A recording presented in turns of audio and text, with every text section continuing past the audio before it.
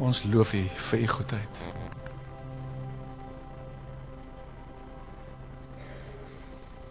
Aan U goedheid is daar geen einde nie. Aan U liefde is daar geen einde nie. Dankie vir hoe U sorg vir ons. Dankie dat ons hier mag saam wees met ander mense wat soek na U en meer van U in die lewe wil hê. In ons saam soek, Here, ontmoet ons en raak ons aan. In Jesus se naam. Amen.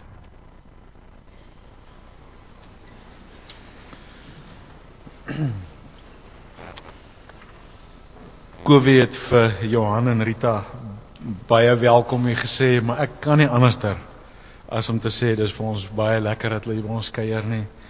En dis 'n groot werk waarmee hulle besig is daar. Ons bid vir julle so, die Here se seën toe, op die groot werk daarso.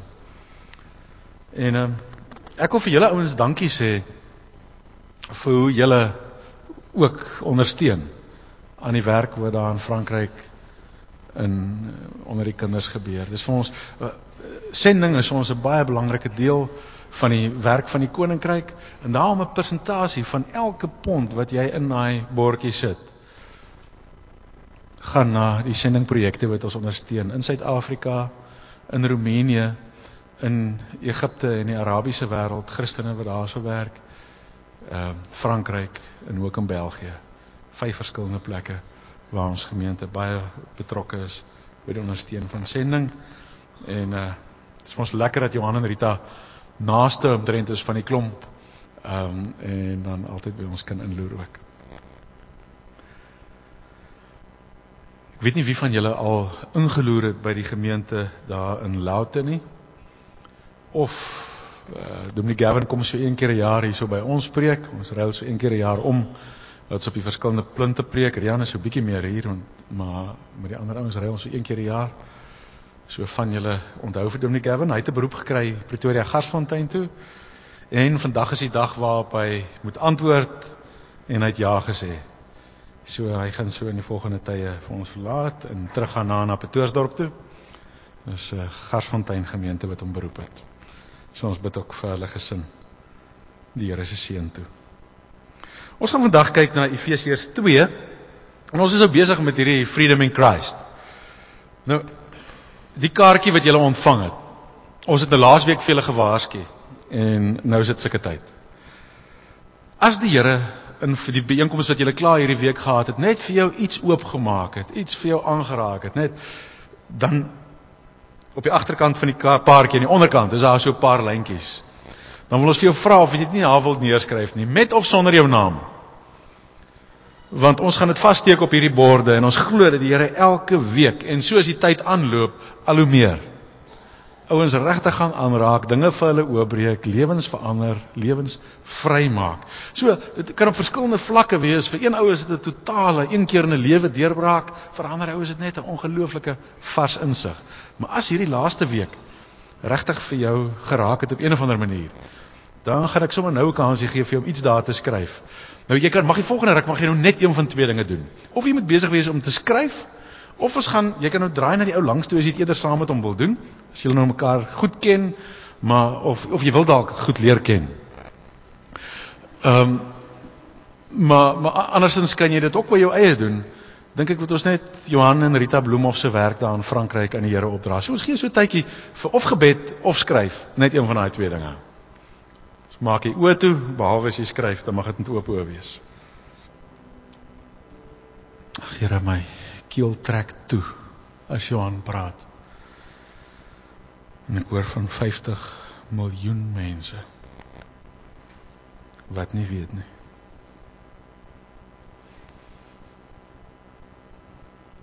$50 miljoen mense waar kinders groot word en nie u naam hoor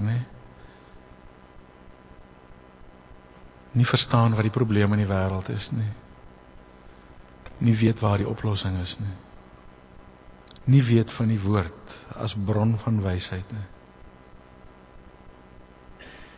nie 'n kans het om u liefde te beleef, as iemand nie op een of ander manier inbreek, deurbreek,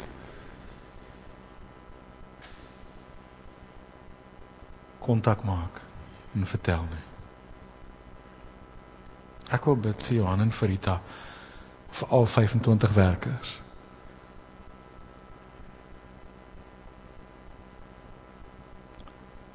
Here, dat die kinders se harte oopmaak, 'n honger gee, 'n soeke,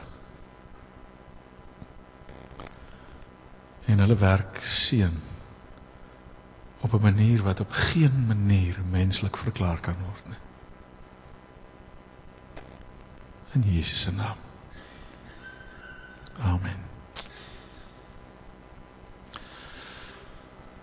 Nou wil ek vir julle nog een admin ietsie vra. Vat gou die kaartjie, elke enkele een. Hierdie is nou stemdag en jy het stemreg. Behalwe as jy, soos jy hier sit, van vaste voorneme is om nooit weer jou voete in hierdie kerk te sit nie, dan hoef jy nie nou te skryf nie. So loer links en regs, as jy ou sien wat nie nou gaan skryf nie, dan weet jy net toe maar. Nie op die agterkant waar jy nou geskryf het nie, op die voorkant waar staan welkom in SA gemeente. Hier so tussen die twee blokkies of daar by die naam, daar waar die gap die grootste is. Ons sal net 'n opnametjie maak om te weet, ons het so roemer of wat gehoor net oor die tyd van die aanddiens. En ons wil net weer check, is ons op die plek waar dit vir die maksimum ouens die gerieflikste is, of is hier van julle wat die aanddiens wil hê met al 3 uur begin, of bietjie later. Skryf gou goed, en dan moet jy nie met 20 oor sivil begin of so iets nie. Net op halfuur inkremente, so of op 'n uur of by halfuur. Wat sal vir jou die ideale tyd wees vir aanddiens?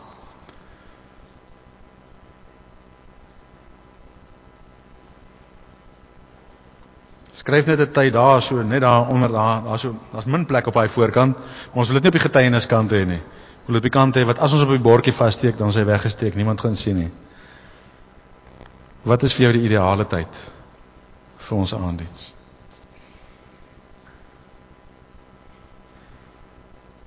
Right. As jy 'n kommentaartjie wil byskryf, dan mag jy, maar jy moet 'n tyd gee en dan kan jy sê later asseblief tog, of maak nie veel saak nie, of so iets ook. Right.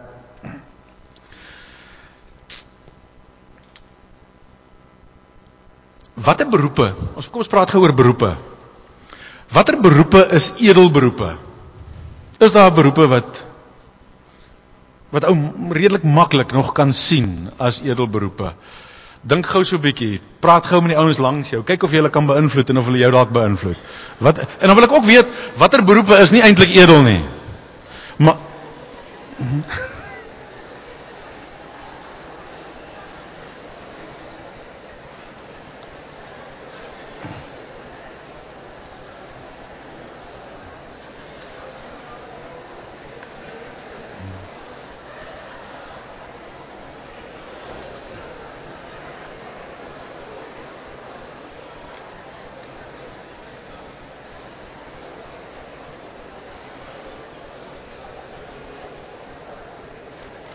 right, kom ons hoor.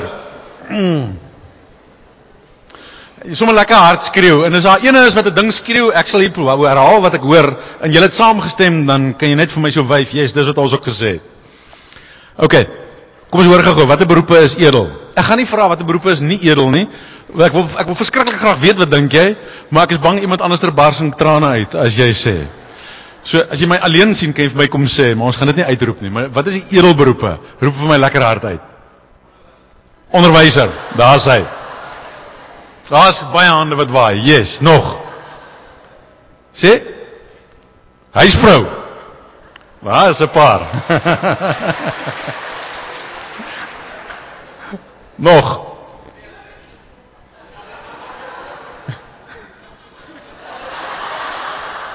Julle sal my moet help. Iemand die naby moet vertaal.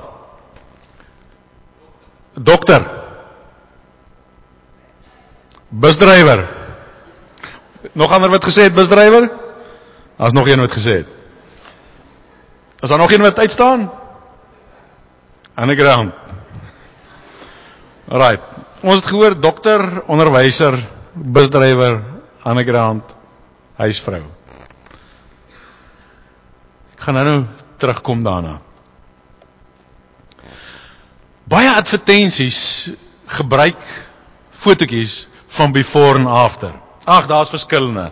Oor meubels in tuine en huise wat oorgedoen en reggemaak word. Goeders wat te doen het met velle en gesigte en hare en tande.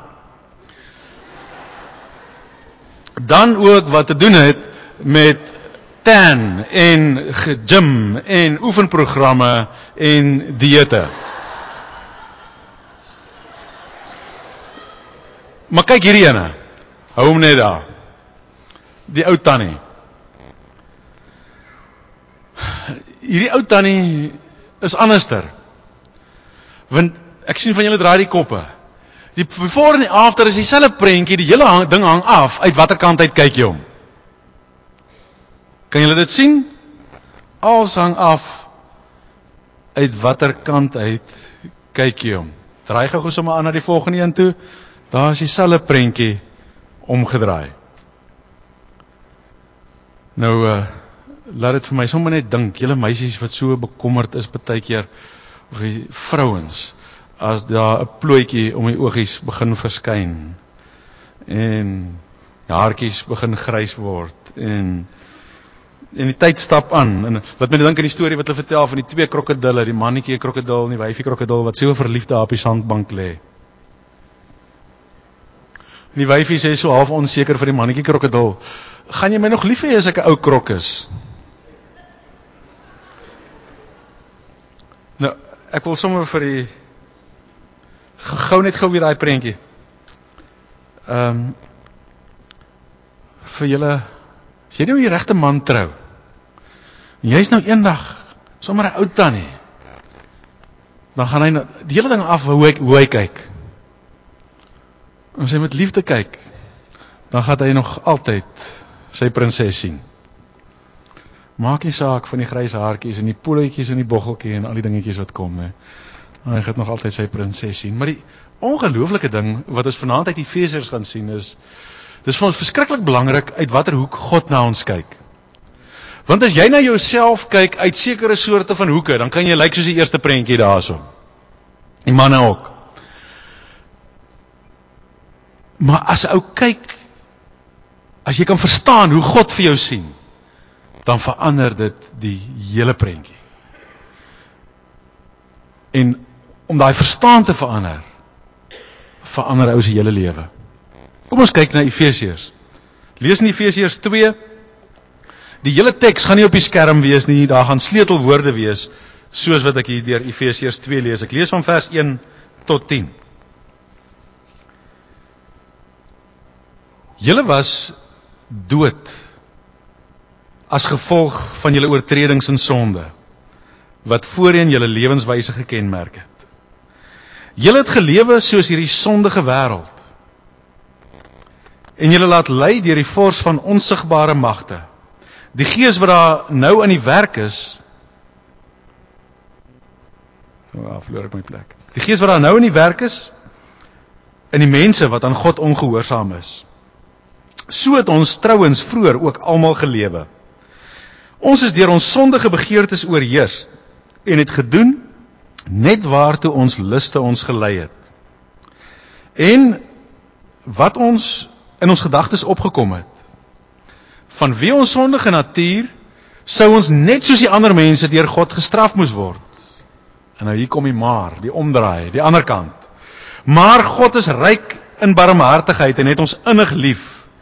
Deur sy groot liefde het hy ons wat dood was as gevolg van oortredings, saam met Christus lewend gemaak. Uit genade is julle gered. Ja, in Christus Jesus het hy ons saam met hom opgewek uit die dood, en ons saam met hom 'n plek in die hemel gegee, sodat God ook in die tye wat kom sou laat sien hoe geweldig groot sy genade is, deur die goedheid wat hy in Christus Jesus aan ons bewys het. Julle is inderdaad uit genade gered deur die geloof. Hierdie redding kom nie uit julleself nie, dis 'n gawe van God. Dit kom nie deur julle eie verdienste nie, en daarom het niemand enige rede om op homself trots te wees nie. Nee, God het ons gemaak wat ons nou is. In Christus Jesus het hy ons geskep om ons lewe te wy aan die goeie dade waarvoor hy ons bestem het. Kom ons kyk weer na daai eerste klomp, daai rooi skyfie. Die goeders wat hy sê, hoe ons was, voordat God in ons begin werk het. Dood, soos die sondige wêreld, ons laat lei deur die bose, beheers deur ons begeerte, liste wat ons gelei het, in God se straf verdien. Ons leef in hierdie wêreld. En hy sê, laat ons nie net lei deur die bose nie, maar ons word ook soos hierdie sondige wêreld. Ons leef hier, en dan begin ons praat soos hulle, doen soos hulle, en dink soos hulle. En een van die gevolge is dat ons na onsself kyk, soos mense in die wêreld na hulle self kyk. En ons meet aan die goed waaraan mense in die wêreld hulle self meet. Nou, as 'n ou 'n ding op 'n verkeerde manier meet, dan kom 'n ou met verkeerde resultate uit. As jy 'n posseël se waarde wil bepaal deur om te weeg, of 'n geldnoot se waarde wil bepaal deur om te weeg, dan kom jy by die verkeerde punt uit. En waaraan meet die wêreld ons? Uiterlike voorkoms, geld in die bank, posisie in die firma, huis waarin jy bly, kar wat jy ry, nog 'n paar ander dinge. En daarvolgens meet 'n ou, bepaal 'n ou, oriënteer jy jou, bepaal jy jou waarde, en dink jy, dis die inset wat ek in die lewe kan gee. God sê, my diagnose is anderster. Om die waarheid te sê, God se aanvanklike diagnose van mense is taamlik ernstiger as die diagnose wat ouens van hulle self het. Dis soos 'n ou wat na homself uiterlik kyk en dan dink hy, maar weet ek lyk redelik normaal, ek het netjies se klere aan, dan stap hy by die dokter in en die dokter doen 'n paar toetse en hy sê vir hom, jy het terminale kanker. Oeps. Al hierdie goeders wat hy nou op staat gemaak het, is skielik van baie, baie minder belang. Als het vir hom reg gelyk toe hy in die spieël kyk, maar toe die dokter aan die bloedtoetse kyk, toe sien hy daar is 'n baie, baie groter probleem as wat jy in die spieël kon gesien het. En God kyk na die harte en hy sien wat jy nie in die spieël kan sien nie. En hy sê, mense in hierdie wêreld is dood. Geestelik dood. En as mens sterwend op pad na hulle einde toe. Terminaal siek. Dis 'n sondige wêreld, hy's na die verkeerde kant toe op pad. En daar selfs Christene wat in baie opsigte saamstap die verkeerde rigting in. Dis nie net hulle eie koppe wat hulle volg nie, maar die magte van die bose fluister gedagtes in die ore, gee verkeerde raad, hits aan na die verkeerde kant toe. Begeertes wat mense beheer, met ander woorde, nader krap vir hulle self. Maak nie saak of dit geld, of besittings, of status is nie, maar die lewe vir baie ouens is by mekaar krap na hulle self toe. En die ou wat wen, is die ou wat die meeste het, wanneer hy in die begrafplaas gaan lê. Luste wat hulle lei. En die resultaat van die diagnose, afgesny van God, verdien straf. En Christene stap saam in so baie opsigte. En dan praat hy met ons baie ernstig, en sê hy, hou op om jouself te meet, hou op om jouself te kyk soos die wêreld jou kyk, want jy gaan met 'n verkeerde prentjie sit as jy dit doen, en as jy 'n verkeerde prentjie van jouself het, gaan jy jou lewe heeltemal verkeerd leef, jy gaan jou lewe aanwend vir die verkeerde doel. As jy sy kind is, hoe sien hy vir jou? Saam met Christus lewend. Met ander woorde, jy was sterwend. Kan jy vir jou die prentjie voorstel? Het jy al met iemand te doen gehad wat die nuus kry dat hy terminaal siek is? En kan jy vir jou voorstel as daar die wonder gebeur en die ou gaan volgende keer dokter toe en die dokter sê dis finaal verby, die ding is gebreek, jy gaan stokoud word, jy gaan lewe, jy gaan gesond wees, dis nie net weg vir 'n rukkie nie, die ding se nek is gebreek, jy is vry. Hoe anderster gaan 'n ou jou lewe nie leef, as die ou wat weet, hy is binnekort op pad na sy dood toe nie. En God sê vir ons, jy was die een. As jy my kind is, jy is die ander ene. Saam met Christus lewend, gered, opgewek uit die dood uit. Kan jy vir jou dink om op 'n begrafnis te wees? En as die mense mooi begin sing, is daar 'n geluid binne in die kus. En die ou klop. En die sing word stil. En die klop weer. En 'n paar mense staan weg. En 'n paar staan nader. En hulle maak die kus op. En die ou staan op en hy leef. Dis jy, sê God. Jy was in jou kanonnen. Het is verby met jou. Maar God het jou aangeraak deur wat Christus op die kruis gedoen het. Jy leef. En dit gaan nooit weer van jou af weggevat word nie.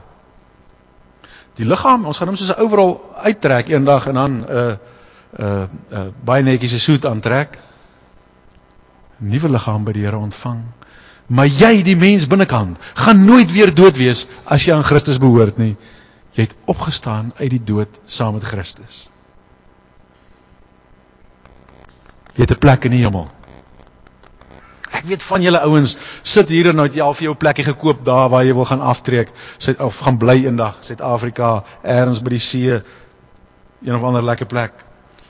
En jy kan nie meer wag om daar te gaan bly nie. Moenie dink jy gaan daar bly nie. Jy gaan net so vir 'n kort breek, miskien daar wees. Dis nie jou huis nie. Die Bybel sê hierdie is net 'n tentwoning. Ja. Het jy 'n mansion waar jy vir altyd gaan bly? As jy Christen is en sê, daar is vir jou plek in die hemel. Daai plek wat jy vir jou in Suid-Afrika gekoop het of wil koop, dis so 'n motelletjie waar jy net op pad, net so 'n nag of 2 gaan oorbly. So 'n roadside plekkie. Dis nie huis nie. As jy sy kind is daar vir jou ewige tuiste by hom in die hemel. Sy kinders. Hy wil sien, hulle wil hy sien hoe groot sy genade is en moet sy goedheid dag vir dag belewe.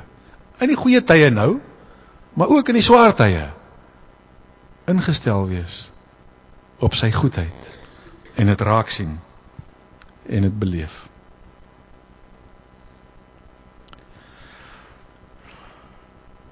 En dan uit dit die gevolg.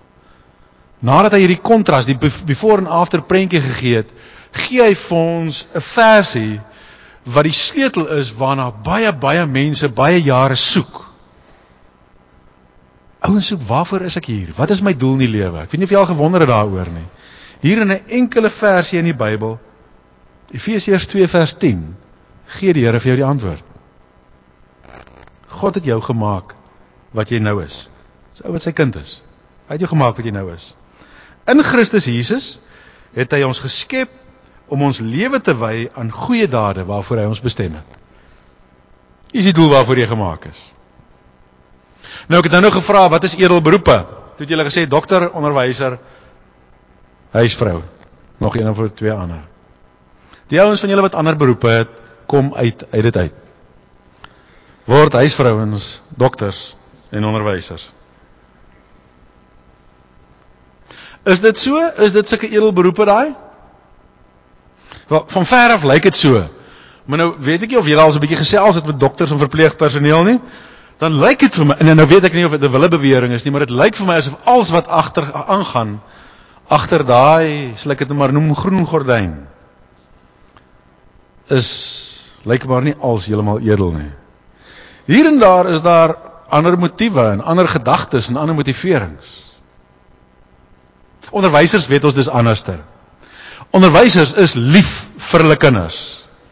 Daar is niks wat hulle so irriteer soos 'n vakansie nie. As hulle Suid-Afrika toe gaan, kan hulle nie wag om terug te kom nie, om net weer tussen hierdie kindertjies kan wees op wie se lewe hulle 'n ongelooflike groot invloed kan hê nie. Dis hulle grootste vreugde. Sug van moedeloosheid in die middag as die laaste klok lui. Edelmense. Is dit so? Baie keer nie. Weet jy, daar is nie regtig edelberoepe en ander beroepe wat nie edel is nie. Die hele feit is baie meer met die hart te doen. Langehoven het gesê, die verskil tussen 'n beroep en 'n roeping. 'n Beroep beoefen jy terwille van jouself. En 'n beroeping terwille van, en hy het nie gesê jou medemens nie, hy het gesê terwille van jou ewemens. Nou weet ek nie hoekom hy dit sê nie, maar dit help nou nie, ek haal hom verkeerd aan nie. Hy het gesê, 'n beroep beoefen jy terwille van jouself. 'n Roeping terwille van jou ewemens. So, as jy in die onderwys is, omdat jy hou van kinders, dan is dit terwille van jouself. En as jy in die dokter is, omdat jy hou van medisyne, of omdat dit 'n stabiele beroep is, en goeie sekuriteit het, dan is dit terwille van jouself, dis net 'n beroep.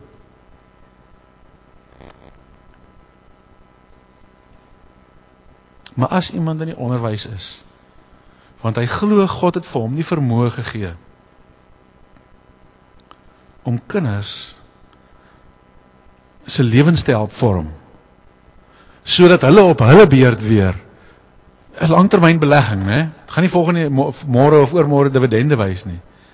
Maar dat hulle 30, 40 jaar van nou, wanneer hulle in stuur van dinge staan, wyse besluite sal neem, regte koers sal inslaan, in God se aarde, in die regte koers sal stuur. As dit 'n onderwyser se motivering is, dan is dit 'n roeping. As 'n dokter, verpleegster, arbeidsterapeut, enige mediese of paramediese rigting, as aangegryp is oor hoe mense teruggehou word deur pyn, deur mediese probleme, hoe hulle net nie tot hulle potensiaal kan kom, hoe hulle net nie die bydrae kan lewer deur hierdie dinge wat hulle terughou nie. En dit is vir die grootste passie om mense net te help om hier deur te kom, en ja, dan is dit 'n roeping. Dan is dit 'n roeping. Kan om prokureur te wees 'n roeping wees, en 'n likwidateur te wees 'n roeping wees, en om 'n politikus te wees 'n roeping wees. Kan dit edel beroepe wees? Tjoe, wys my die politikus wat sy lewe daarvoor gee vir wat reg is, en probeer teestaan wat verkeerd is. Ek wil vir hom stem. Die wêreld het dit so nodig. As daar van julle is, wat voel jy met politiek toe gaan, weet jy waar in die wêreld nie, ek weet nie wat die gaps vir jou is nie, maar ja, dit is nodig. Ek het een keer op 'n begrafnis 'n man ontmoet, hy was taamlik ouer, hy's 'n oom gewees vir my. En ek het by ander mense gehoor, hy is so committed Christen, en die eerste ruk wat ek met hom gesels, toe kom ek agter, maar die ou is lief vir die Here, en ek toe uitvind wat doen hy, toe kom ek agter, hy is 'n likwidateur. En toe rys my nekhare, en ek staan so effens terug, en ek dink jou skyn 'n heilige blikskorrel. Jy maak jou geld deur arme ouens wat op die grond lê uit te byt, of ander ouens wat skelm is te help om uit moeilikheid uit te kom. Maar ek het nie omgedraai en weggeloop nie, ek het min of meer probeer nice bly. En net in die gesprek het ek so skaam geword oor wat ek agtergekom het. Hoe daai ou vir my vertel van hoe baie ouens eintlik die instrumente wat die wet gee probeer misbruik, deur uit te kom uit 'n ding waar hulle eintlik hulle skuld nog kan betaal, en hoe hy net weier om sulke besigheid te vat. En hoe ouens wanneer hulle hom kom sien, op die gebrokenste is wat hulle nog ooit was, en hoeveel keer die Here vir hom die geleentheid gee om ouens na hom toe te lei, en net vir hulle help om uit te kom uit daai moeilikheid uit. Ek het lanklaas 'n ou in die sogenaamde edelberoepe gesien, Wat dit so edel benader, soos die oom, met wie ek amper 'n uur staan en gesels het. Ek was uitgebal. Ek het nie self met die ou gesels nie, maar 'n gemeenteleier het my 'n keer vir my vertel van 'n ou in hulle gemeente, wat 'n egskeidingsprokureur is. Nou, hy het lankal in sy storie gewees, en hy het 'n goeie naam opgebou, as 'n baie goeie prokureur, mense wil graag by hom wees, en hy het 'n punt bereik waar hy vir mense net sê, maar hy weier om hulle te vat as kliënte, voor hulle nie gaan, vir 'n paar sessies counseling nie. En baie huwelike draai dan om, en dan verloor hy besigheid. En is vir hom die grootste vreugde om besigheid te verloor. Vir hom niks wat vir hom groter besigheid verskaf, vreugde verskaf, as om besigheid te verloor nie. Omdat huwelike regkom. En van die wat eind uitgaan, hier en daar, kry hy die kans om in die gebrokenheid ouens te help om by 'n gemeente in te skakel. En in die proses by die Here uit te kom. Daar is omtrent nie 'n beroep wat ou nie as 'n roeping kan uitleef nie. Maar daar is uitsonderings, nê. Hulle vertel, ek weet nie of jy die storie hoor van die Christendiewe wat ingebreek het by die boekwinkel, by die CNA nie. Of W.H. Smith, of wat ek al is. Christendiewe, toe hulle nou binnekant is, toe sê die een vir die ander een, laat ons boeke vat.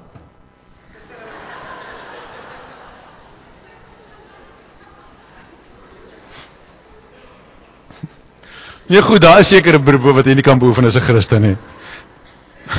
As dit direk teen die Here se woord in is, of krimineel op een of ander manier, dan kan jy dit nie doen nie. Maar in die meeste beroepe,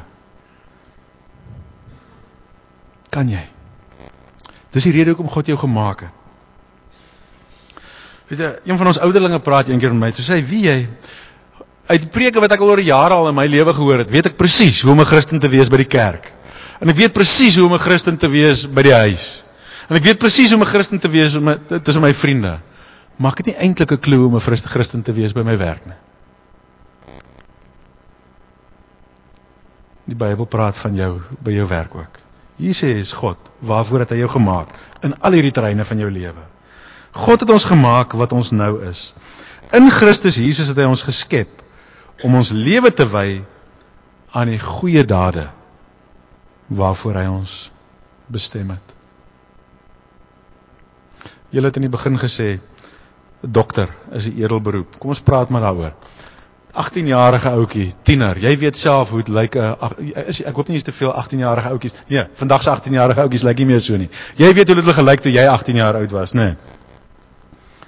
Maar hier en daar is daar 'n uitsondering, ou wat netjies is en so, maar die meeste is op daai stadium so bietjie buite proporsie. Die hande is nog heeltemal te groot, en die voete is te groot, en die nek is te dun, en die vel is nie baie goed nie. En die ouetjie wat ek nou van julle praat, hy het geboer en gewerk. In die broodblik geboer en op sy ma se senuwees gewerk. Maar sy punte is nie te sleg nie, en dan gaan hy mediese skool toe. En hy kom deur, en 'n paar jaar later kry hy 'n papier met 'n rooi chap op, en 'n wit baadjie en 'n stetoskoop. En nou is hy dokter. Nou gaan hy in die lewe in, en hy kan 'n verskil maak. As die 18-jarige ouetjie kon hy bitter min gedoen het. Maar nou is hy dokter. En is vir hom iets om 'n gewoon te raak. Ek weet nie of jy in so 'n situasie is waar jy instap in 'n nuwe pos, en jy kan nog nie glo jy's dit nie. Maar jy is dit. En nou moet jy leer om te begin optree soos dit wat jy eintlik is. Jy's nou die ou wat die verantwoordelikheid moet vat. Jy's die ou wat die verskil moet maak. Dis wat God hier vir ons sê. Jy is nie meer dood nie. Jy kan nie meer soos die sondige wêreld leef nie. Jy kan jou nie meer laat lei deur die bose nie. Jy kan jou nie meer laat beheers deur jou begeertes. Jy kan jou nie meer laat lei deur jou luste nie. Jy kan nie meer leef soos iemand wat straf verdien nie. Jy is dit nie meer nie. In Christus het hy vir jou nuut gemaak as jy sy kind is. Saam met Christus lewend, gered, opgewek, plek in die hemel, gered deur sy genade. Jy is veronderstel om sy goedheid te beleef en jou lewensdoel uit te leef. Elke dag doen waarvoor hy jou geskep het. In Christus Jesus het hy vir my en vir jou geskep om ons lewe te wy aan die goeie dade waarvoor hy ons bestem het.